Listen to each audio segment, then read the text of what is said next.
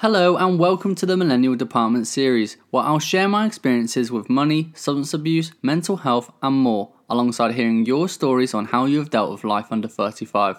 Remember to subscribe, review and share if you haven't already. I'd really appreciate it. Level 1, Bobify. Level 2, the Millennial Department.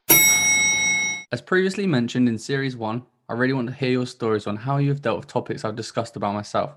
So let's continue series 2 with a very special guest, Fiona, aka the Millennial Money Woman. Thank you so much for having me. I appreciate it. It's great to have you on at this fine time of day. I know. I was so excited about it the entire day. Now that it's evening, it's finally here. Brilliant. So let's just dive straight in and tell us a little bit about yourself. I guess I am your money nerd. I absolutely love anything and everything to do with money. And I got my master's degree in personal financial planning, and I earned my certified financial planner certificate, a CFP, which is kind of like the equivalent to being a financial ninja. Then I founded the Millennial Money Woman, which is basically a financial literacy online platform for anyone really who's interested about learning about money, but maybe doesn't really know how to start or where to start. And the goal here with this website is to just kind of break down these more complex topics into simple step-by-step guides, show you that it's actually not that scary. That is so amazing, everything you're doing. And we're going to touch on a few of those little things that you've talked about. But first, I must ask you, when we should gradually have personal finance management introduced to us, what age bracket would you put it at? Oh, that's such a good question. And to be honest with you, I think the most important age is as early as possible. I think, I wish I learned about money from a young age on. So I would put that probably being age 12 to 15, just to kind of understand what the true value of a dollar or a pound in your case is. Because, most kids like myself, I didn't know what the value of a dollar is. I thought, I literally thought back then, I'm like, a dollar can buy anything, because I actually didn't know how hard someone has to work for, $1 or $10 or whatever it is. So quite frankly, as early as possible, but assuming that, obviously we didn't get the chance to learn that in school, the second year out of school, I would say get out there. Yeah, completely. There actually should be an age where in school they kind of go, this is actually how you manage your personal finances, instead of the question being, something relative to, how many people are getting a slice of pie. Actually, it should be, how far does your pie go? That's exactly right. And, again, you bring up a great point, because basic financial literacy would be so helpful and benefit so many people. I think at least in America, we have this, unbelievable student loan debt crisis where students from college, they owe over combined, I think, over $1 trillion in student debt. And it just keeps going up and up and up. They weren't taught that. What is a loan, and when do you have to pay a loan, and how does interest rate apply with a loan? And I think if students were really knowledgeable about this topic from an early age, as in high school or middle school, right? So between ages 12 to 18, they could make a more informed decision before taking on a $100,000 loan or a $200,000 loan for studying photography in college, or something where they normally could, instead of going to college and taking on $200,000 of debt, they could do an internship and maybe even be paid and then go out into the field. But now, without that knowledge, right, beforehand in high school or middle school, now they're taking on these hundreds of thousands of dollars of debt. And it's just setting them back so much in their lives. And I know that because I have a really good friend of mine who literally took photography, is now $120,000 in debt. And yeah, it's Wow. Unbelievable. Yeah. I just have a bit of a curious question. So as a certified financial planner, do you feel there's peer pressure to spend money from the environment we have around us? Oh, this is a good question. Yes, 100%. A lot of times, at least, also being a financial planner, certified financial planner, being in a specific group of friends, you're always expected at some degree to live up to a certain type of reputation. Right. So if you're, in finance, a lot of your friends, for example, will expect you to have, a nice car or a newer car.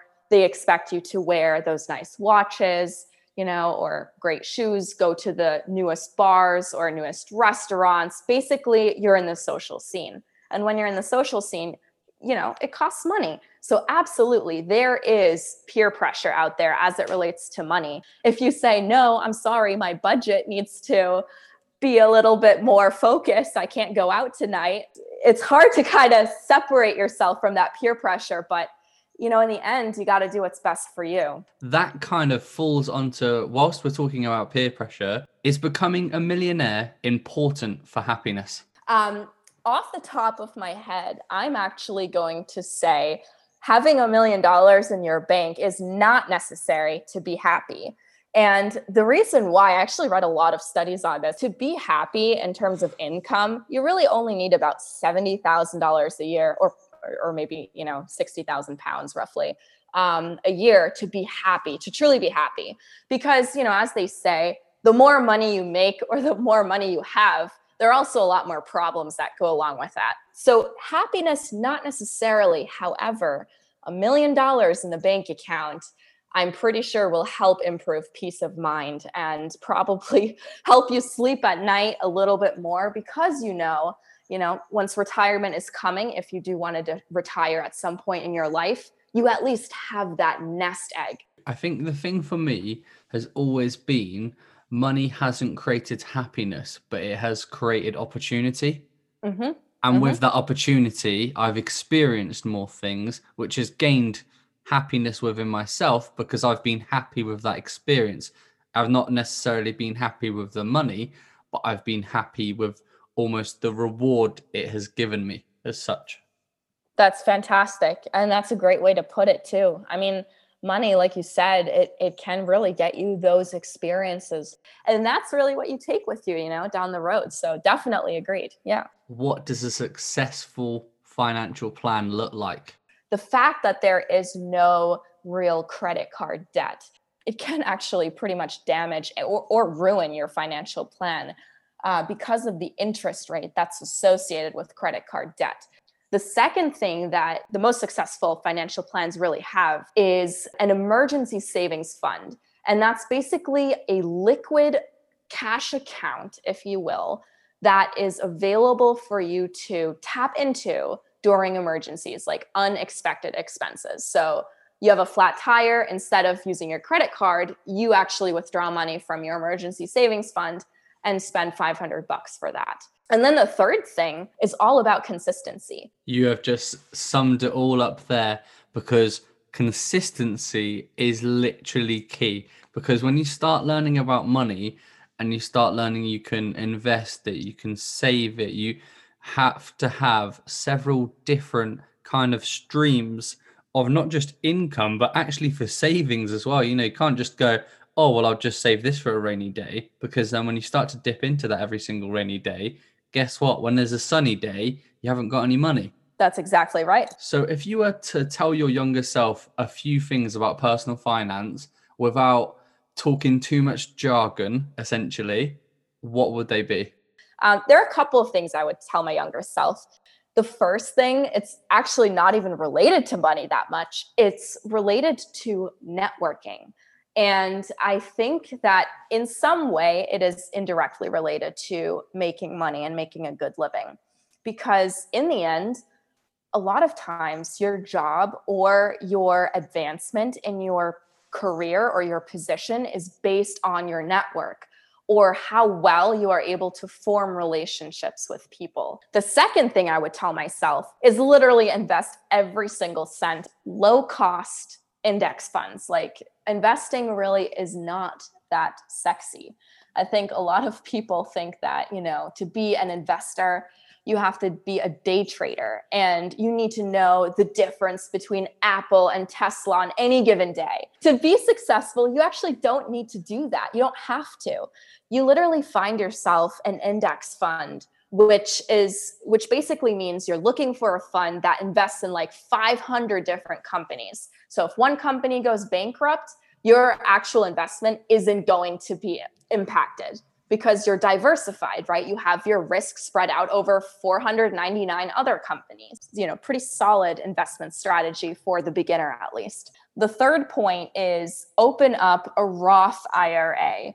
So in America, we have this thing called a Roth IRA. And what that is basically, it's a tax advantaged account.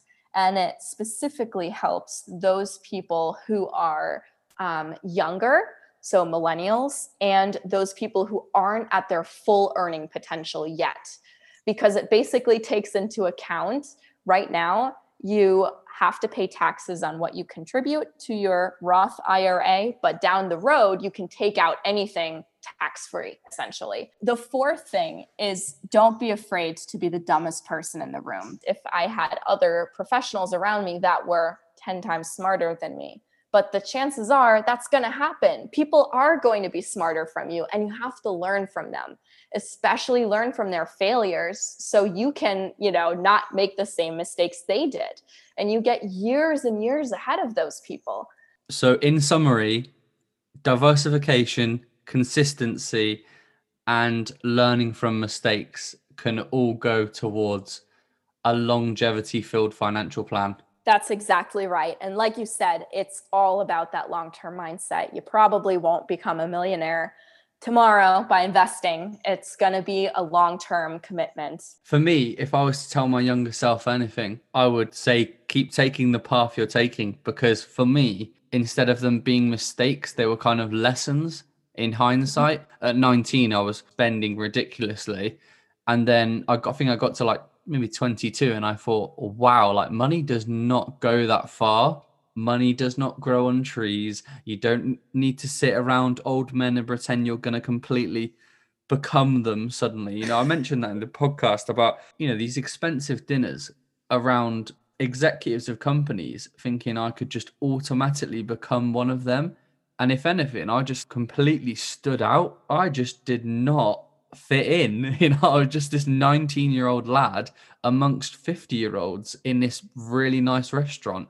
And it happened on many occasions. And I thought nothing of it until I kind of reassessed myself and the way I was spending money. And I was like, is this long term? Is this for the better of me? Yep, that's a fantastic way to look at things and fail forward, really, right? So, I mean, I love how you said you basically take a step back and look at, did that work? What didn't work and why didn't it work? And then try to build upon that and not really, try to chide yourself or chastise yourself for doing something wrong, because chances are you probably didn't know any better. So yeah, I love that strategy. Well, thank you. That does mean a lot coming from a financial planner. Past the nitty gritty in it, if you look at it, be smart with your money. There's people who are smart with their money and they've not got a lot of money. And there's people with lots of money who aren't very smart. That's right. And, that's a fantastic point too, because your income doesn't necessarily dictate how wealthy you are. Like you pointed out, you could be earning a lot of money, 6 figures or whatever it is, and you still might have $0 or negative dollars to your name. I think a lot of times your status is judged in part, at least, based on what you wear or what car you drive, whatever it is. And it's unfortunate that we judge each other. Most of the time, those people that are successful, they don't typically they don't show off their success by, driving these luxury cars all the time or wearing these $20,000 watches all the time. It's typically more understated. Well, you're hearing that, everyone, from someone who lives in Florida. Oh my goodness. Yes, Miami. I'm very close to that area. Thank you for your time today, Fiona. It's been a pleasure, honestly. It was a pleasure too. I mean, I absolutely love discussing money with you. It was great. If anyone listening wants to find your financial planning blog or wants to get in touch, where can they find you? You can find me one of many different ways. So first, and probably the easiest, is my blog, The Millennial Money Woman. I have a contact page there, and all you got to do is simply write your name, email, and I will respond to you very quickly. The other 2 ways are via Twitter. So my Twitter handle is _MMW, like the Millennial Money Woman. And Pinterest, you can also find me. And that's simply just going to be The Millennial Money Woman. Amazing. Thank you for that. If you've dealt with anything covered in series 1 or 2, then get in touch on Instagram at itsbobpod or online at bobify.uk/contact. Thank you and tune in next week for a new guest and a new perspective.